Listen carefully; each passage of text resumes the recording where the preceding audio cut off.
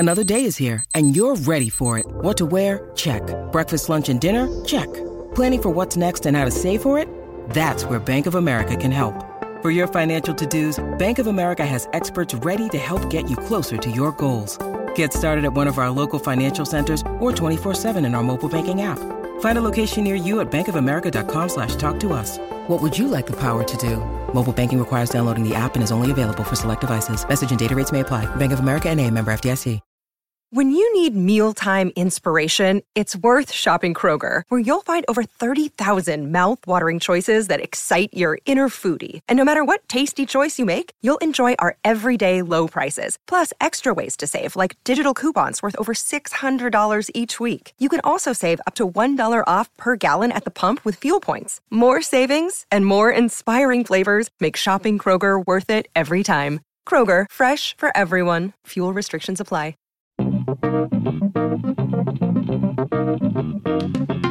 Today on Barca Talk, though La Liga continues to be suspended, FC Barcelona continue to make news. We will discuss Camp Nou's new naming rights and how much money will really go to COVID-19 relief. We also address the latest rumor, is Artur Melo really headed to Inter Milan? We also discuss in depth the transfers under Bartomeu and the board since joining FC Barcelona. Hello and welcome to Barca Talk, the podcast for FC Barcelona fans. I'm your host in Madrid, Spain, Gabriel Quiroga. And with me to talk FC Barcelona and all the pandemic news is Cole Ridley from Seattle. Cole, how are you doing, buddy?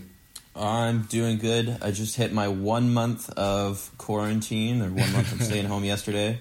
So that was kind of shocking, but it's been flying by, which is good. Like, it went really fast. I feel like every day is getting faster and faster. So hopefully we're all going back to normal soon. We'll see. Yeah, I mean, we're here on, I think, day 47, something like that over here in Madrid. And we're hoping by May 9th that we'll be able to start walking actually outside of our houses here. Tomorrow, they're going to, on April 26th, they're allowing the kids to walk out 1 kilometer from their flat. So that's big news here. So a lot of parents are happy about that. But, obviously, I don't know if you know this, Cole, because we just started recording and started getting to know each other. But I'm a big movie person. I watch a lot of movies. Yes. And before we recorded, I was watching a movie that kind of made me nostalgic for summer and France. I don't know if you've seen this movie called A Good Year with Russell Crowe. No. It's a romantic comedy slash, Russell Crowe's like this banker who inherits an estate in France, basically in Provence, and like basically moves there. And it's just great. I spent a bunch of summers in France, and so it just brought back these memories. So I was just watching it, and I'm just like, oh my God, I cannot wait for summertime. I just want to be outside in the pool, eating food, drinking wine. That's essentially what I want to do. It sounds nice. Let me tell you that. Yeah, it's an easy watch, and it has one of my favorite actresses, the French actress Marion Cotillard. She is, oh my God. I love her so much, and anything she's in, I'm in. I'm like, she's in a movie, I'm watching it, and she's the love interest in this, and it's just it's like a vision to like just drop your things at your current job and just move to France, essentially in the French countryside. Well, I'll have to add that to my list. It's not like I don't have them all the time in the world right now, right? Like I said, it's the easiest watch ever. Like it's like just one of like those. It's very beautiful scenery. It's easy to follow and it's short. It's like an hour and a half. You're in and out. That type of thing. Well, enough of our bad movie reviews here. Let's jump into Barca news again. Another week passes by, just more news, more rumors. And obviously, since there isn't matches going on, all we can do is speculate, have rumors, and so forth. So what we're going to do in this episode is we're going to address some of those things. And then obviously we're going to do a deep dive into some of Bartomeu and the board's transfer policies ever since they joined in 2014-15 season. But first, let's get into this. Now, every day here, Cole, in the news, it's always trying to imagine when La Liga is going to start soon. And that's kind of the big news going on. And personally, I don't think La Liga is going to start till September. That's just my personal opinion going into this, because just the situation that we are in Spain, it just doesn't look like we can get anything done by June or July. I'm hopeful, but I just don't think it's going to happen. Now, around Europe, one of the big things that happened was the Eredivisie canceled their season. So tell us a little bit about that, Cole. Yeah, they made that announcement yesterday, so that would have been April 24th. No winner for the league. It was a a lot tighter than some of the other European leagues at the top of the table. There's also going to be no promotion and no relegation. So I think that this is going to be the blueprint for what pretty much every other league is going to do. There's talks that some leagues will still have promotion and relegation or only relegation, which could definitely change the way seasons play out, because we know that there's homes and aways to each side in La Liga, and so if there's only 17 teams next season, that's a lot shorter of a season, so that's a lot less money as well. Yeah, I mean, this is big news because obviously I think more importantly the promotion relegation, right? Because that's obviously dollars that's going to come in or lose for a club. Now, I think this is a blueprint to follow, but I also kind of, like we talked about last week, is put an asterisk, maybe have the winner. I can go either way with this decision. If they cancel it, they're done.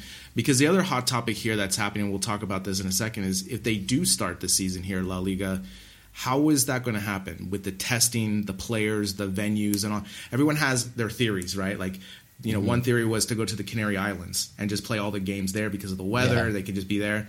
You know, that's all great, pie in the sky, but the players aren't going for it, you know, because there's been a lot of cases here, you know, with players and so forth. And so, again, everyone wants to theorize. I think it's good to be thinking outside the bubble. But again, until there's a clear line in the sand of when we can kind of go back, we can't really, you know, project when the league is going to start again. Yeah, I agree with that. I think the best thing to do is, like what we said last week, put an asterisk. It doesn't matter because we're not going to jangle it in front of Real Madrid fans' faces. So I think the only fan base that would absolutely hold this title accountable is Liverpool fans. And that's one league I'm hoping they cancel, and there is no winner. I'd love to see that just after the hot run they're in. You know, you always like it when it's not your club, and especially the way we lost to them last season. Yeah, you want to lick their tears, huh? Yeah, just a little bit. Well, the other thing, too, is, you know, obviously Bundesliga is trying to start in May. But, you know, I heard an interview on ESPN FC with one of the coaches, I think from Hertha Berlin. And he was saying that, you know, just like here in Spain, the different communities along Germany have different rules and regulations of social distancing. For example, like in Munich, I think it's no more than 8 people. And then in the north, it's no more than 4. So that creates, you know, inferiority with practices for different teams. Now, Germany is trying to streamline to have Bundesliga start sooner than later. I still think it's a pie dream in the sky type of thing where, yes, it can happen in May, but I honestly don't think it's going to start till, if anything, till June or July. Because, again, the different communities have different regulations and they can't practice as freely as other teams. Yeah, I think if anything's going to happen, not just the Bundesliga, if La Liga chooses this route, the Prem, anyone, what's going to happen is they're going to get fully ready. Teams are going to go back to practicing. They're going to be going back to training.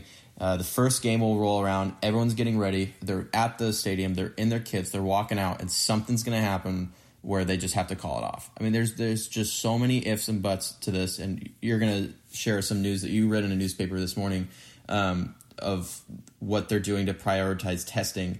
And there's so many individuals and people that go into putting on a match day, even when there's no fans. You still have all the media, you still have the technical crew and everything. There's a lot of people there that you have to make sure are safe to be around each other, right? And that's the question in the air that there is no answer to. You know, it's not feasible right now. Yeah, let's get into that. So that kind of ties into, you know, the Camp Nou getting Hollywood, essentially, right? Getting the naming rights. I mean, you know, as an American, this is not anything new for me, right? Because, you know, this happens all over with every arena and stadium. And I think the biggest shock was, you know, when I was younger, when Candlestick in San Francisco got their naming rights changed. And it was like this big deal. And I remember they got like $1 million or something like that. And everyone was like, wow, you know. And now the Camp Nou is looking to get naming rights. And again, I'm kind of jaded about this because of the timing and who's doing it, right? It's just another slimy thing that Bartomeu is trying to do. Now, they did the press release, and they're saying that the money's going to go to COVID-19 relief. What do you think? You think what, 1% of that is going to COVID?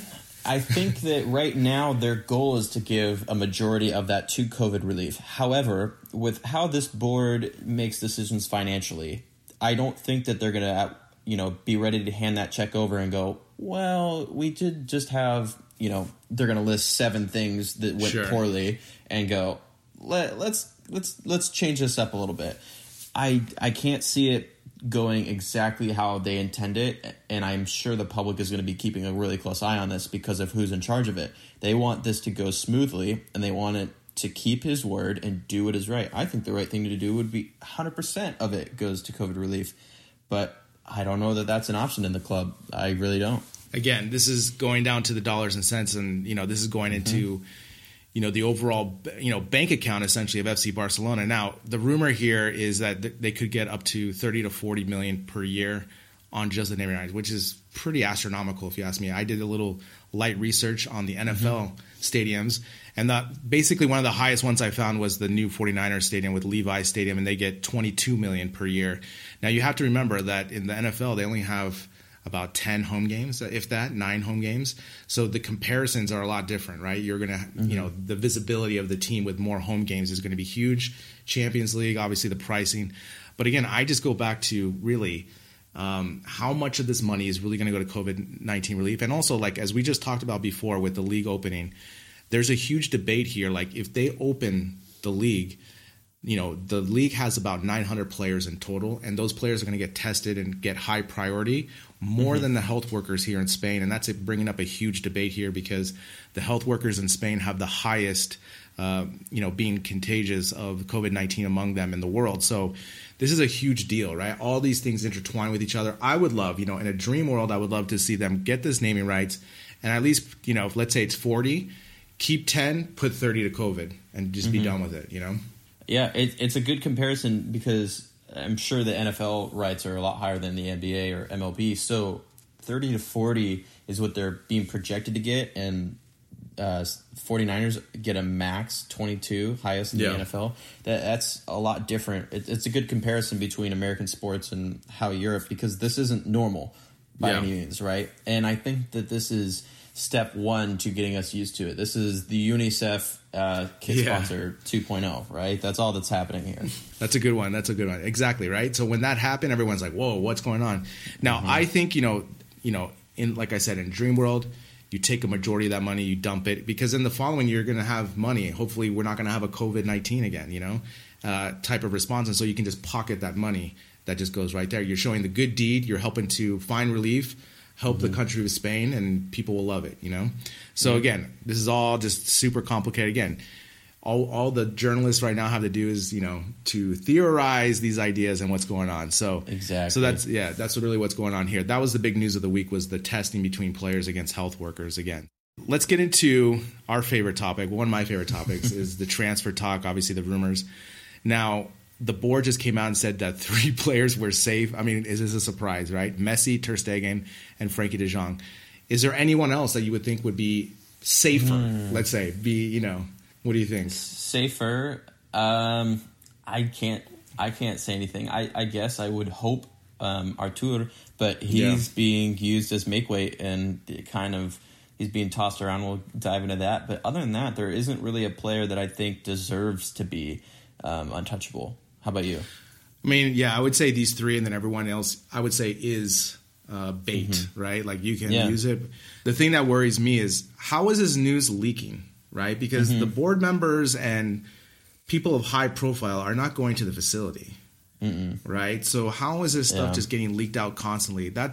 This to me is always surprising, especially here in world football, where you don't have the relationships with the journalists like you do, like in the NBA, for example. There's kind of this defined line, right? And again, obviously these 3 players are, I would say, the most safe. Maybe I would put Artur in there, and maybe I don't know. I guess I would Luis Suarez for right now, because obviously you're not going to be able to trade him. But I think that's about it. Now this goes into your boy Sandro Tonali. When you put this on the doc, I asked, who is this guy, right? So tell us a little bit about Mr. Sandro. Yeah, so for those who don't know, I'm Italian. I love the Italian national team. That's the national team I pride myself with the most with. I have a good story with the 2006 World Cup, being in Italy for the celebration. Anyway, so I'm paying really close attention to all these young Azzurrini type players, And he is a youngster from Brescia in the Serie A. He helped bring the club up from Serie B in promotion last season. The club, this is brand new, and that's why I'm really excited about this, Gabriel, because I haven't seen any Italians linked with Barcelona since Belletti. So the board apparently has offered 60 million euros plus youngsters to bring him in. We don't know who the youngsters are. This is a report from Mundo Deportivo. And to give a background of the player for our listeners, he's compared to Pirlo in his physique.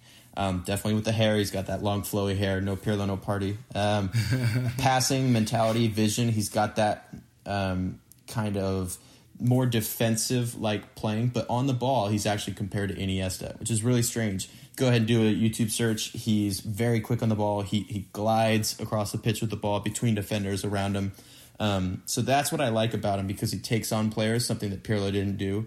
And he has a huge understanding of the game. He's very smart with his decision-making, his passing. He kind of like Busquets in a way mentally. He knows where the ball's going before it comes to him. And that's, obviously very impressive at such a young age. I'm not sold.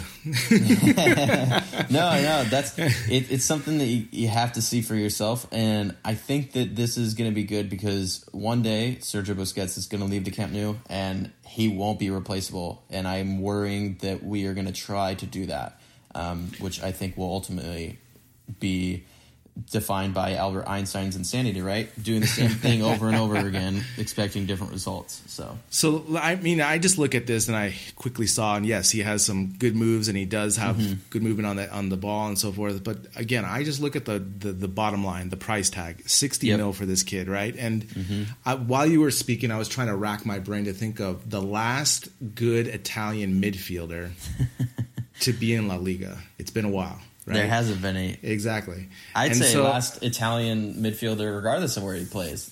I mean, that's what I'm saying. No one's really been solid since Marquisio, maybe. And if before that. Yeah. And you can have your debate about Marquisio. He never left Juve, so. And that's the thing. And I don't want to just typecast, this player, right, as an Italian, like cannot do it, whatnot. But again, I just always go back to, especially at this age, right? And what youngsters are we going to give for this? Like, that's the other thing, like, obviously didn't name it because this is just pre-talk. But as we talked about, like, what are we doing? What's the point, right? Like, I want those youngsters to stay because I think they're going to have more success, better rate of success than Tonali would. And I know he's, like, just looking at him, I can tell he's a very talented player and so forth. Yeah. But again, just projecting out money-wise, and again, we're going to talk about the transfers at the end, but I mean, it's just insane to me, 60 mil for potential, and also giving away youngsters. That's the other thing that I don't like about the deal. And if you want to ask me about the financial part of the deal, it's 100% a bad deal. 60 million doesn't make sense. And youngsters, I'd have to assume that they're going to be Juvenil A or Barca B players because Brescia is going down. They're at the bottom of Serie A right now. Okay, it's not looking good like they're going to rise up. So they're going to be building for the future to make another return to Serie A in 2022. That means they're going to be players who are either ready for first team football or are just underneath the cusp, and that's a little bit worrying because of the way that Barcelona has this playing style. These youngsters have been playing that for X amount of years now. So to bring in a player who's never played that before, who might fit that role, it's a huge risk, especially at 60 million. Yeah. That's a number that I don't think is possible after this pandemic. I think that I wouldn't go for more than 25 to 30. Yeah, so I would agree with that. I would say 25, a bag of balls and a youngster. Something like this. That's what I would. Yeah. That's what I would get. Again, this is one of the big things that's happening. All the rumors that are happening, we don't know what the transfer policies are going to be after this, right? Or how much money is really going to be available. Because next we're going to talk about, the rumor that will never die is Neymar, right? Yes. Again, any outlet you listen to about world football or read about, it's always going to be about Neymar. And it's interesting because I heard this debate on ESPN FC about why Neymar is so hated or not beloved as like Ronaldo, right? The original Ronaldo. like my opinion, I think a lot has to do with just Neymar's social media presence, and that's really what a lot of it has to do with it. But I always go back to this fundamental thing. Why did he even leave in the first place? And I know he said because he wants to go to Paris and said his own name, but again, at the same time, it's Paris, right? I mean, I feel that Barcelona is such a linear move from Brazil with weather, lifestyle. Yeah. But you know what, Cole? Like, I was thinking about this. Barcelona and its history does not treat Brazilians very well. No, they don't. At the beginning they do, but then they just kind of just shoo them away, you know? Yeah. At the beginning, there's a lot of hope and potential, and then all of a sudden we decide not to re-sign someone, and they go on and have a remarkable career. No, you're right. It's 100% his social media presence, I think, because this is a different age, and unless you're always constantly making the right decisions in the public and, donating money or being in charities or foundations, training, things like that. And Neymar is never, ever going to do that. He's going to play Call of Duty at 4 a.m, and he's going to fly Artur out between games just to hang out, right? Yeah. That's the thing that worries me. He's a cancer in the dressing room. I think he's a cancer off the pitch as well.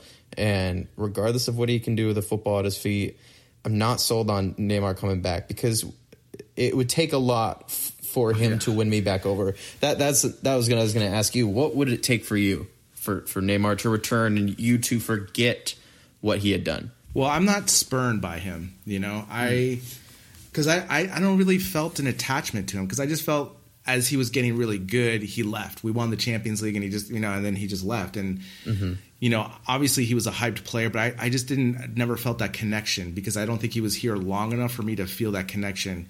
And again, I just felt like he was just another mercenary. I mean, just think of the top 5 Brazilians we ever had at Barcelona, right? Ronaldinho, Ronaldo, Neymar, Rivaldo, Romario. And all of them had prolific careers in Barcelona for 2 years. And then all of a sudden they would just shoot away, Yep. And it's just, and I feel like the same thing happened with Neymar again. As I always say, not to be the accountant of Barca talk, but it just goes down to the numbers. Again, 164 for this guy. What are we going to do? I mean, if we were just talking about the guy before, Tonali with 60 million, and I'm super weary about that. Another 100 million plus with Neymar. And again, like you have here, he has to do a public apology. I mean, how many times is he going to have to publicly apologize? What's he going to have to do? Is he going to have to kiss babies like the Pope? I mean, what does he have to do, Yeah, I think so. The other important thing to remember is Neymar is 28 right now. Yeah. He is, he's past that mark, I think. And the important thing to say is that number you said, Gabriel, that 164 million euro, that's post-pandemic figure, right? So we all knew that there was going to be a bit of a hit and market values would drop, right? We're going to see that when all this is over with. But 164 after the fact seems absolutely impossible. We're going to lose a lot in return, and that's where there's talk of a swap deal with Antoine Griezmann, could possibly be going back to his home country, to Paris. Or not his home country, but where he plays his national team. Yeah, it's another episode for the summer. I think that Neymar would have to publicly apologize for me, and I would want him to kind of slander PSG in a way. I think that would be hilarious, and I also think that it would forever ruin his time in Paris, and I think that would be enjoyable to watch as someone who doesn't like the club. I think that would be very entertaining and to remember, but at the same time, that would be embarrassing for us because we did let him go, and then we spent so much money to bring him back to the club. I mean, that's the thing. Again, once he left, I was good that he left, and that's fine. You make your decision; it's business. I get it. Again, it just always goes back, and again, when we looked at the numbers and we look at these players, we have to. We don't have to get every high-priced player. We just don't. It's impossible to keep that as a business plan. We're seeing it. And like we talked about, I want to see these youngsters fail and go through the ranks and see if they're any good before we keep trying to get the highest priced guys. Let's go to the next guy, Alex Telles, right? So he's a left back from Porto. Again, this is this is another bane in our existence with with the left back and the right back position, because Jordi Alba is on the downhill of his career, and we don't have a sufficient backup. I mean, we have Junior Firpo right now, but he still doesn't get confidence from Koulé. Not from me by any shot. But again, I don't know enough of Junior Firpo to know if he's able to do it, because yeah, he's played a couple games and so forth, but every time it's been handled with kid gloves as opposed to just go out there, make a mistake, okay, whatnot, and figure it out. And again, we have Cucurella still. We had him, right? And to pick another player, free agent, just to plug and play for a substitute, I just don't like the policy. Yeah, I think that's 100% a bad move. And the big part of why I threw this in there is because there's comparisons, and a lot of Culés want Grimaldo to return, a player who's thriving at Benfica, also in the Portuguese league. And the fact that the board is saying no, we're gonna interested in Alex Telles over a player who grew up in La Masia, a graduate, that is very fishy to me, because they're not willing to go back, admit they're wrong, sign a player who knows the system, who knows what it's like to play on that stage. I mean, and again, how much money is he going to be? He's a pacey, and as we just talked about, he's Brazilian, so he's not going to be here long anyway, right? Apparently, unless you're Dani Alves. With the La Masia stamp, it should always be more beneficial for us than like Alex Telles, for example. Like, it should be like going after him because he already knows the philosophy, the style. So already he's comfortable and knows what's going on, and so there isn't this learning curve where he has to adapt and know the triangles, the tiki-taka, what's expected, the training, all that stuff. Now let's quickly go into Rakitic really quick. Rakitic had a interview with Mundo Deportivo. This was last week. And he basically, was... I don't know if you know this, but Rakitic is available for interviews lately. I mean, he is just... he's just doing interviews on TV. He's obviously bored right now, just like everyone else. But he's very available right now. And obviously, he was talking about the Neymar saga last summer. And so apparently he hates potatoes, right? Yeah, he's. I think right now he's trying to save face. I think he's trying to save his career in a way, and I don't see anything wrong with it, right? Because it's the way we're handling his current situation is not respectable. It's not fair for either the club nor the player. He basically came out and said, "I'm not a sack of potatoes that you can do with whatever you want." We tried to use him to lure Neymar back. We would send him the other way last summer. It sounds like we are going to throw him at any club that we are trying to pry a player away from. So it could be Alex Telles, could be Lautaro. Anyone we're trying to sign, we are going, okay, cool. So here's Rakitic, and you tell us how much. Is he one of the youngsters? Yeah, I'd love that. That'd be funny. It's a guy named Ivan Rakitic. No, it's same name, just a different player. Trust me, he's 20 years old. Yeah, he's 20. I am 12. That's what that makes me think of. It hurts me because I really like Rakitic, but I'm also sad for him because he hasn't handled it the best way either. And Culés are frustrated with his time on the pitch. They're fed up with how he went. And the thing that I always just want to say to remind people is, Rakitic goes out there and he follows the coach's orders. So if Valverde told him to play back pass after back pass, to not turn anymore, we saw the frustration from Piqué and Messi when they were actively looking at him as soon as he made the back pass. As soon as he made the back pass, like, dude, what are you doing? At the end of the day, it's a coach's thing. So if that's the role that he wanted, because we saw Lucho absolutely unleash a beast. Remember how good he was in the treble season, and then in 16-17, he was fantastic. It comes down to coaching, and I think that one day he'll return to that sort of form. The other thing is we bought him from Sevilla, and they are apparently not interested in bringing him back, a club that he had a great relationship with. Anytime he had scored against Sevilla for Barcelona, there was no celebration. It was a good move of gratitude to his former employer. So to me, it looks like Rakitic isn't going anywhere, and I think that will eventually end up in some sort of terminating of a contract because he will be fed up with how he is treated at Barcelona. Yeah, I think he gets a lot of crap by Culés. I think he's fine. I just think a lot has to do with the coaching, the formation, the tactics. that we're not utilizing his talent. And again, it's unfortunate. This goes back to the board and the way their vision is with the team long term. There's no long term vision with this team.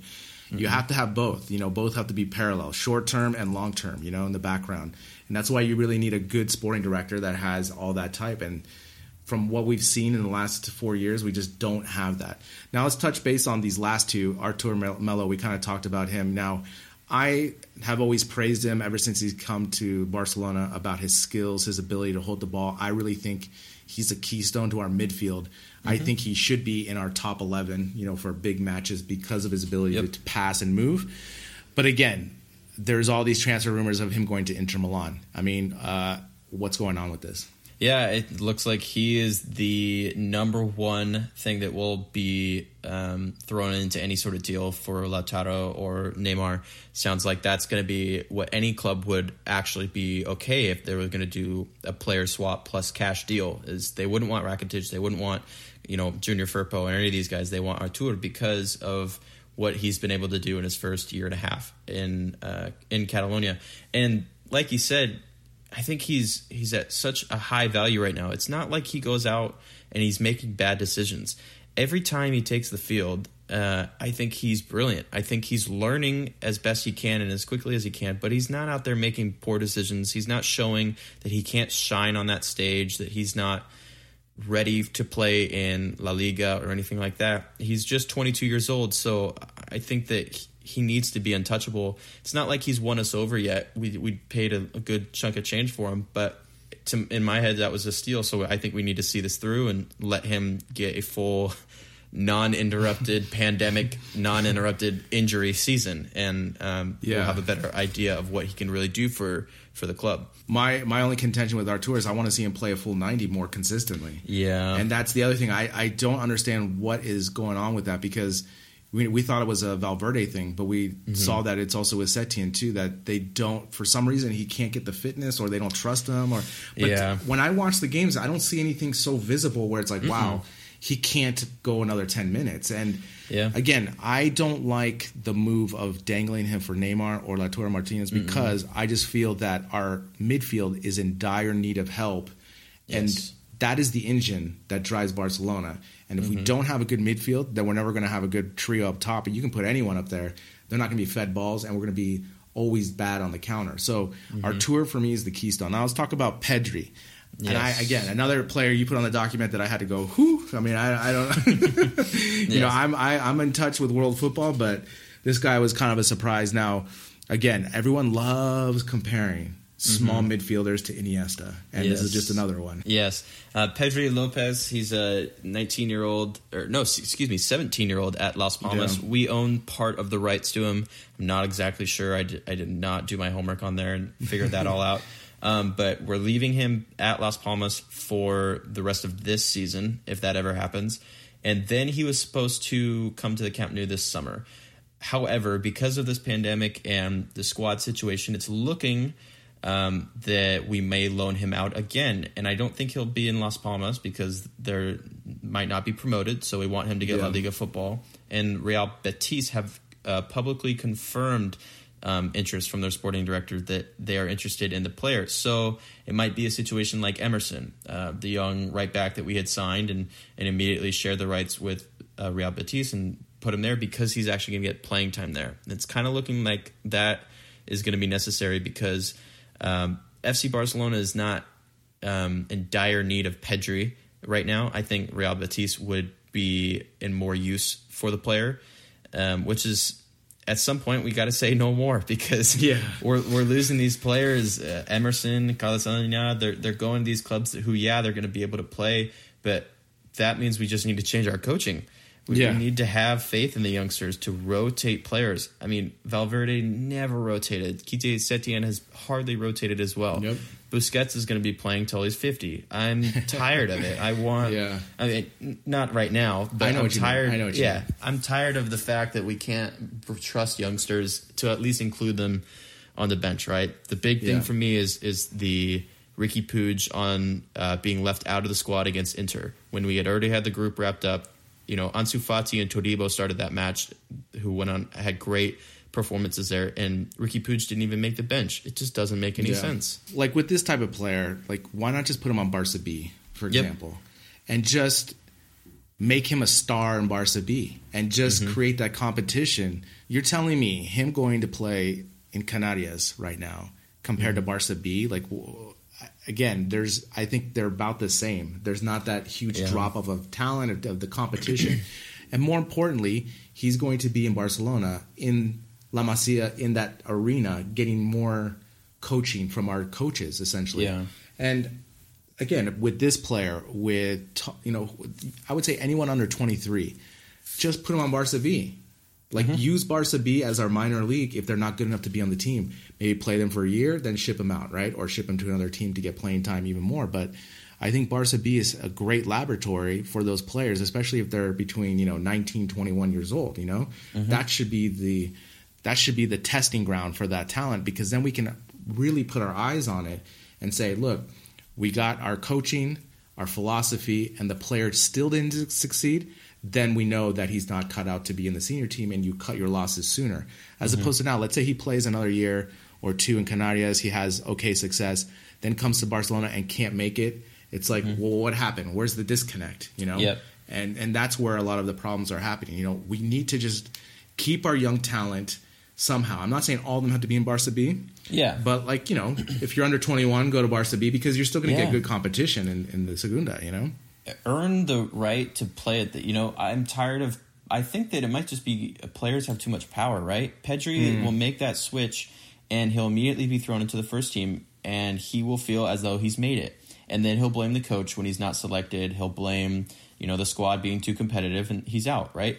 If you throw him in Barca B and he thrives, right? He's just blowing competition away, and he absolutely needs to be promoted immediately.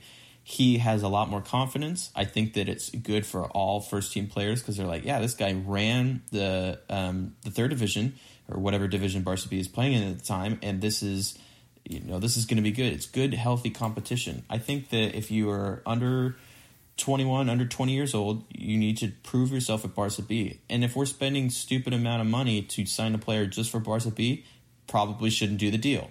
That's how I look at it. Yeah, exactly. You need to earn it, Exactly. But there should also be, these are the things that the sporting director needs to do. Put a self-imposed salary cap on Barca B and say, we need to get these players at 2 to 3 million, not 7 to 10, and groom the players, coach the players, make sure that they're good enough, and then go from there. This is all, again, we're backseat drivers on this, but I think this is the kind of vision you have to have, especially long-term, when we have such a great pipeline with La Masia, Well, I'm excited about this part because we're going to deep dive into the Bartomeu signings. You did an outstanding job. You did an outstanding job with this Excel spreadsheet that we have.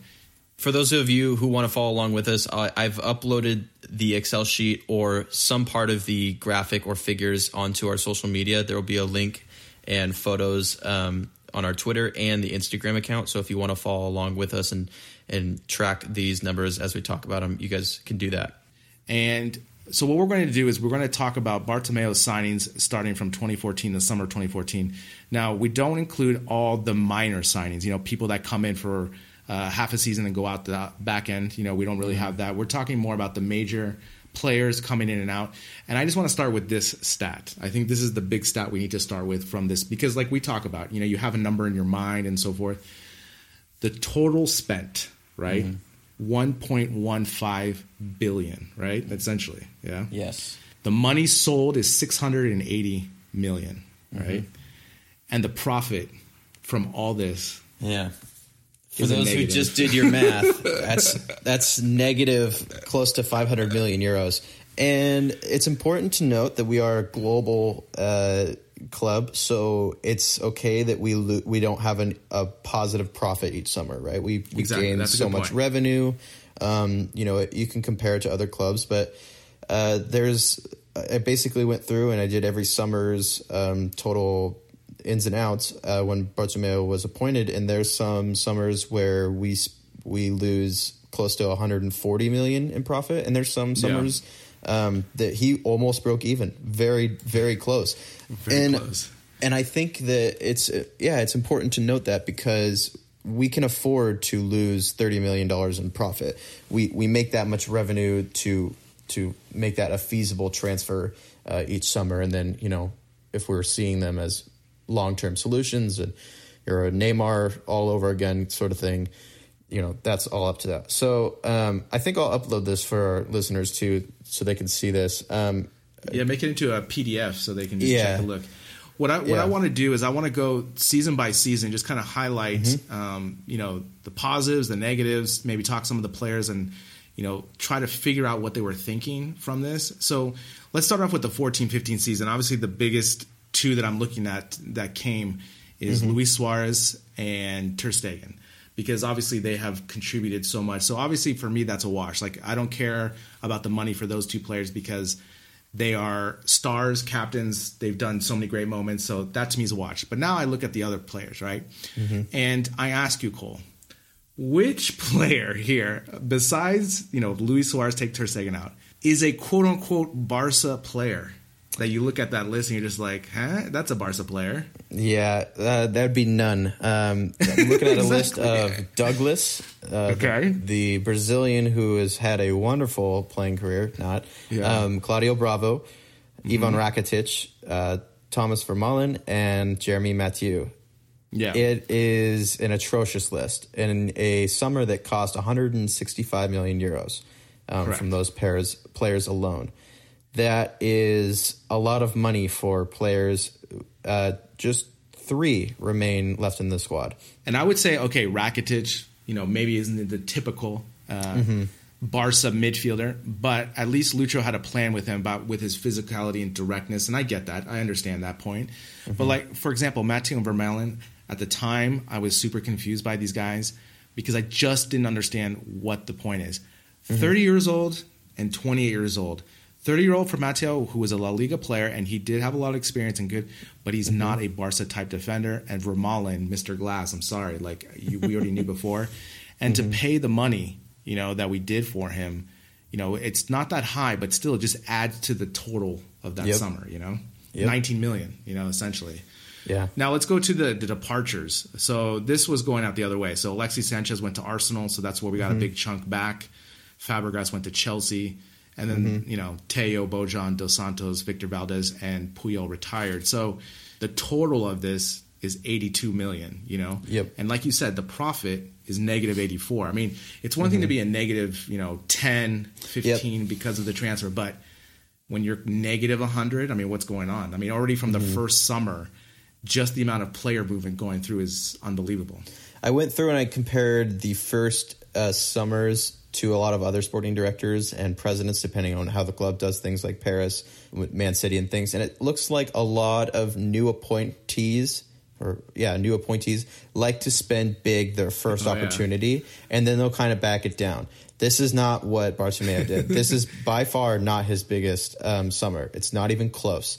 It is scary how much money that he later goes on to spend. We'll get there because I want to go on that timeline with this. Yeah.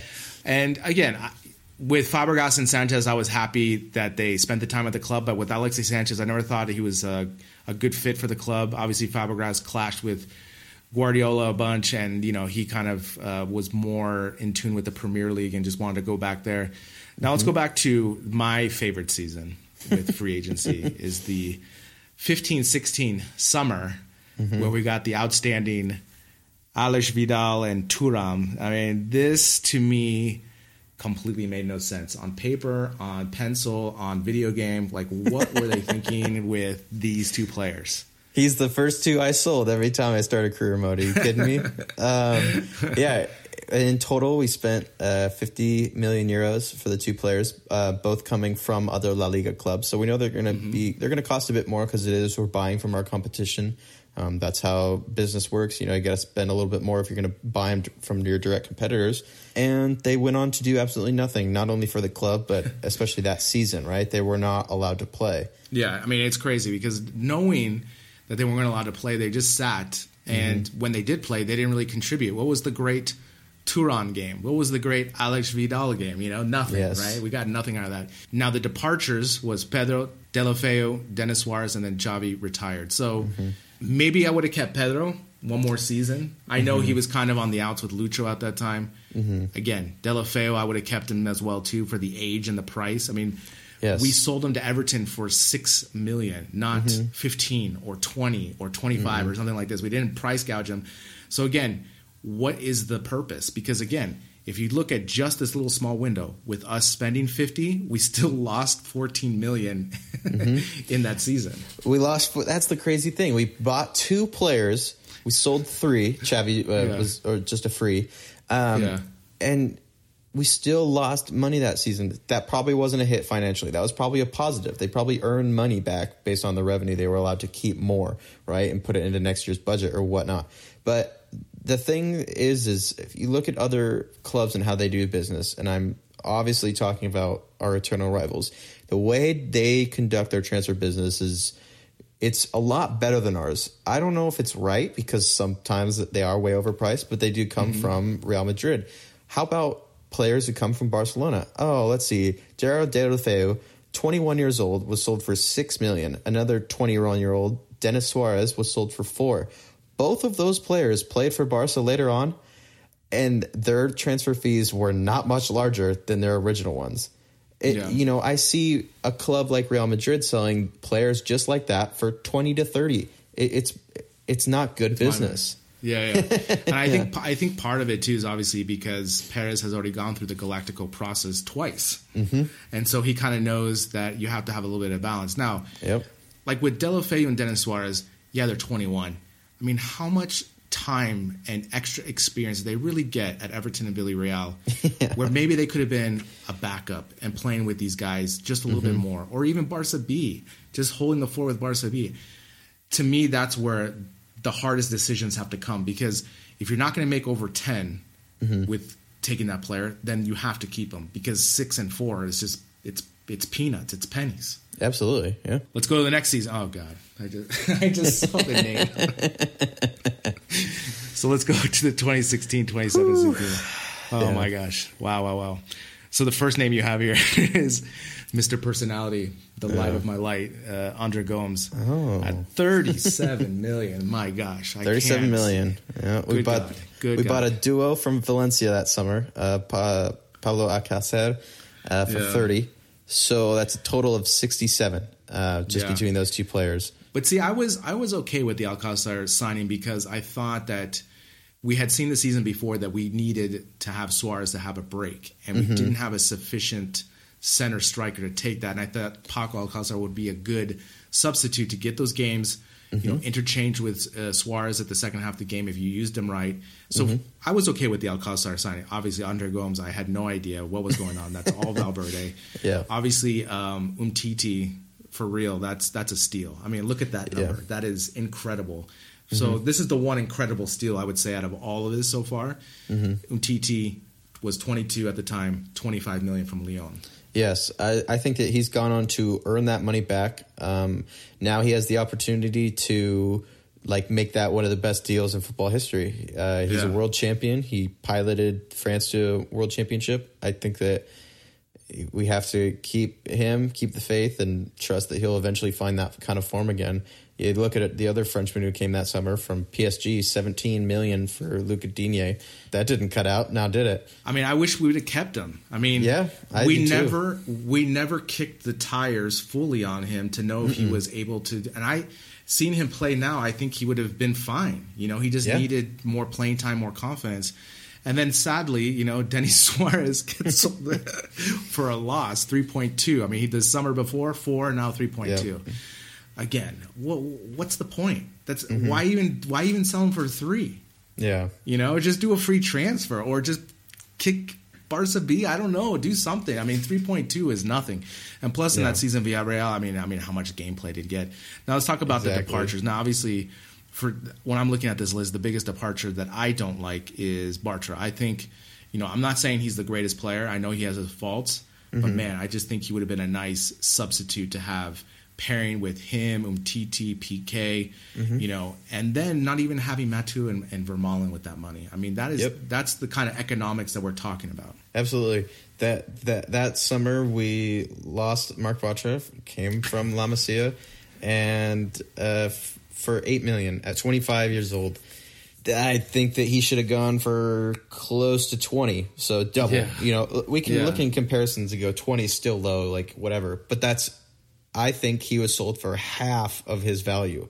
That's not good business, right? Claudio Bravo was a dim light during the Bartomeu accounting days. He actually made a profit on the Chilean, 6 million euros. He sold them for 6 million more than what we purchased for him.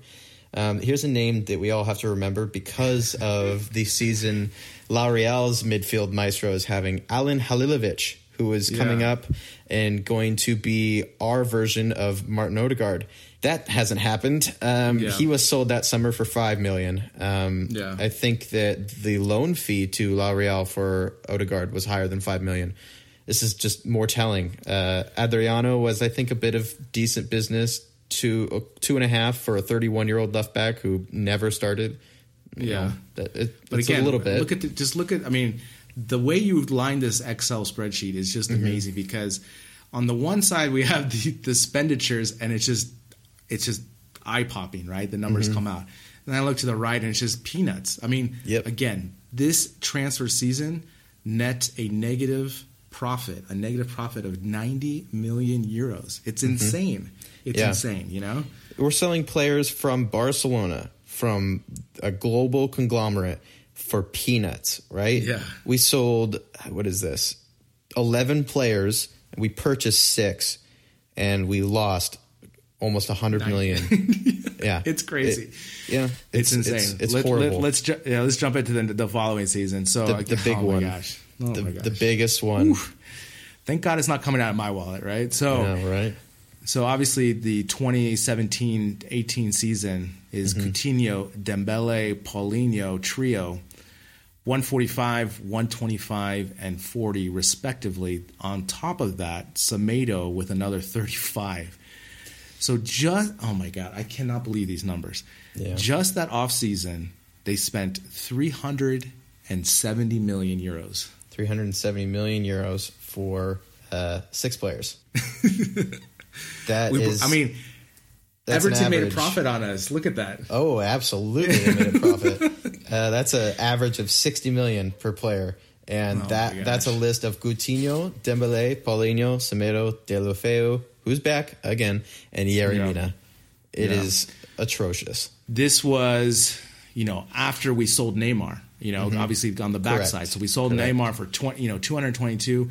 Again, to me, we were held hostage for the Dembele and Coutinho transfers. I think it was completely bad transfer policy to sell him first. I think they should have just tried to bargain for Coutinho and Dembele much lower, not knowing that they were going to sell Neymar. So obviously the departures we have there is Neymar is the obviously huge one. But this is insane, right? So Neymar gets sold for 222, right? And then Mascherano 5.5, Teo 4, Deulofeu goes right back out the door. We bring him in for 12, and then we send him out for 1 for a loan. Yep. Turan, Masip and Mateo. Those are the people that leave. So a total of 232, and we still have a profit negative of 137. It's just astronomically insane. We got rid of 6 players. Besides Neymar, and in total they accounted for 10 million. 10 million. So Neymar was, what is that? 96% of our income that summer, and we still lost 137 million euros in the summer of 2000. Or excuse me, some of these transfers were during the winter. Some of these transfers were during the winter window. So Coutinho, Mascherano. So in total of the 17-18 season, it was a loss of 137 million euros, and one of them was triggered by a astronomical release clause that still hasn't been broken. I just look at these numbers, and again, I just look at the players. Again, let's just look at the free agents that came in: Coutinho, Dembele, Paulinho, Semedo, Deulofeu, Yerry Mina. And I ask you, just from looking at that list, who's a Barca player? Just before they even came, before you even know, I would say maybe Dembele, okay, because of the speed, the wing play. But Coutinho, no. Paulinho, obviously no. Semedo, maybe a little bit, but again, he's not good enough with his feet. Nope. And again, it's that type of idea, the vision of just bringing players and just throwing paint at the wall. I agree. I want to also point this out to listeners. This will be available on the spreadsheet, but this is actually his most successful in a way of, how do I say this, future departures. Because Paulinho, who we brought in for 40, was sold at a profit of $2 million, which is nothing, right? That's nothing. And then Yerry Mina, who we did make a pretty good profit for a player who played for us for 6 months. We made a profit of 18.5 million euros. In total, that's just above 20 on 2 players, and that's by far his best. So it's scary, right? We digress to the next season, right? Yeah, I can't wait for this one because, again, we did have some good players, obviously, from this. So let's take a look. The 2018-2019, we have Malcolm coming in, Langley, Arturo Vidal, Murillo, Todibo, and then King Boateng. I call him King, not Prince. King. All right, King Boateng. I like it. So obviously the big ones there. So the total spent there was 130 million. Obviously Langley has been a great signing. Again, like you said, the competition from Sevilla, obviously the price is going to go high. Again, I look at this list and I say Arturo 31 million. That's not too bad. But the Arturo Vidal, I mean, I don't understand this signing, and I still don't understand because he's not the typical midfielder. Nope. But, Malcolm 41, maybe that's a bit high. But, what are you going to say? What about these players that stick out for you? The big one that sticks out for me is not going to be what sticks out for everyone else. It's going to be Murillo, Jason Murillo from Valencia on loan, and Prince Boateng, because that is 2.5 million euros that we could have saved and given opportunities to young Barca B players. Yeah, that's a good point. It was a huge success having Langley that season, bringing him in. Titi and Langley shared that, and they're still fighting for that spot today, which is ridiculous. It should be solved by now. Yeah. And then we also have to remember Malcolm, because he was brought in for 41, but we have to remember the way that Malcolm was dealt with, because that was the craziest summer probably of any signing in recent years, right? Roma were trying to sign the player. The player's family was in Rome on the runway, ready to greet their new superstar of a son or a family member. And then all of a sudden, his plane doesn't take off, and he's on his way to Barcelona because his agent just wanted to get some commish, and did he do it. Yeah. I mean, I feel bad because I think Malcolm could have developed into something we could have really used, and we never kicked the tires. I mean, I understand that in training they have more visibility on this player, but again, I want to see more playing time. Let's talk about the departures, like you just said. So this list is crazy because it's Paulinho, Yeremia, Digne, Delafeo, Alex Vidal, Marlon. Hey, Marlon. Denis Suarez, Andres Gomes, Alcácer, Munir, Samper, Iniesta, obviously retired from there. Whew, my gosh, 128. So this was the best season. If you look at this, the profit loss, 0.5 million, right? So barely in the red, barely in the red. But again, the talent we got in, it's just that season just doesn't scream success, except I would say Langley, obviously in our tour, but just in general, all the players involved is just crazy. Yeah. I think it's worth noting that Malcolm was a success because he was with us for just a season. We lost $1 million, but I think that's a success because he didn't play. We didn't expose some great talent that he had, but we couldn't use correctly, so we were going to offload him for a profit, right? We lost $1 million on him, but he wasn't here very long, and I think that's pretty good business considering Bartomeu's track record, right? I was expecting to sell him off for like 15, right? Yeah, exactly. So to only lose $1 million, that's not too bad, right? And then on the flip side, Paulinho goes for a profit. Yerry Mina, we mentioned earlier, goes for a profit. Luca Digne, Deulofeu finally leaves the club. Which looks to be the last time. We don't know. He's only 25. There's plenty of time to return. Alex Vidal, it's peanuts on the other side, but it finally added up. And I think it was last summer that the financial turns were kind of looking bad, and this might have been Bartomeu and Abidal kind of looking at this as we don't have the option to lose 30 million in our transfer budget this summer. We have to stay pretty darn close to even. And he did really well at that, even though it was a lot of loans. A lot of players leaving. That was a really thin squad last season. Remember that was kind of dangerous at times. Yeah, and let's finish off with the 1920 season. And I'm just looking at the list of just the players involved. This is insane. Obviously, we bring in Griezmann at 120, Frankie de Jong at 75, Neto at 26. I mean, like that right there, the Neto. Why?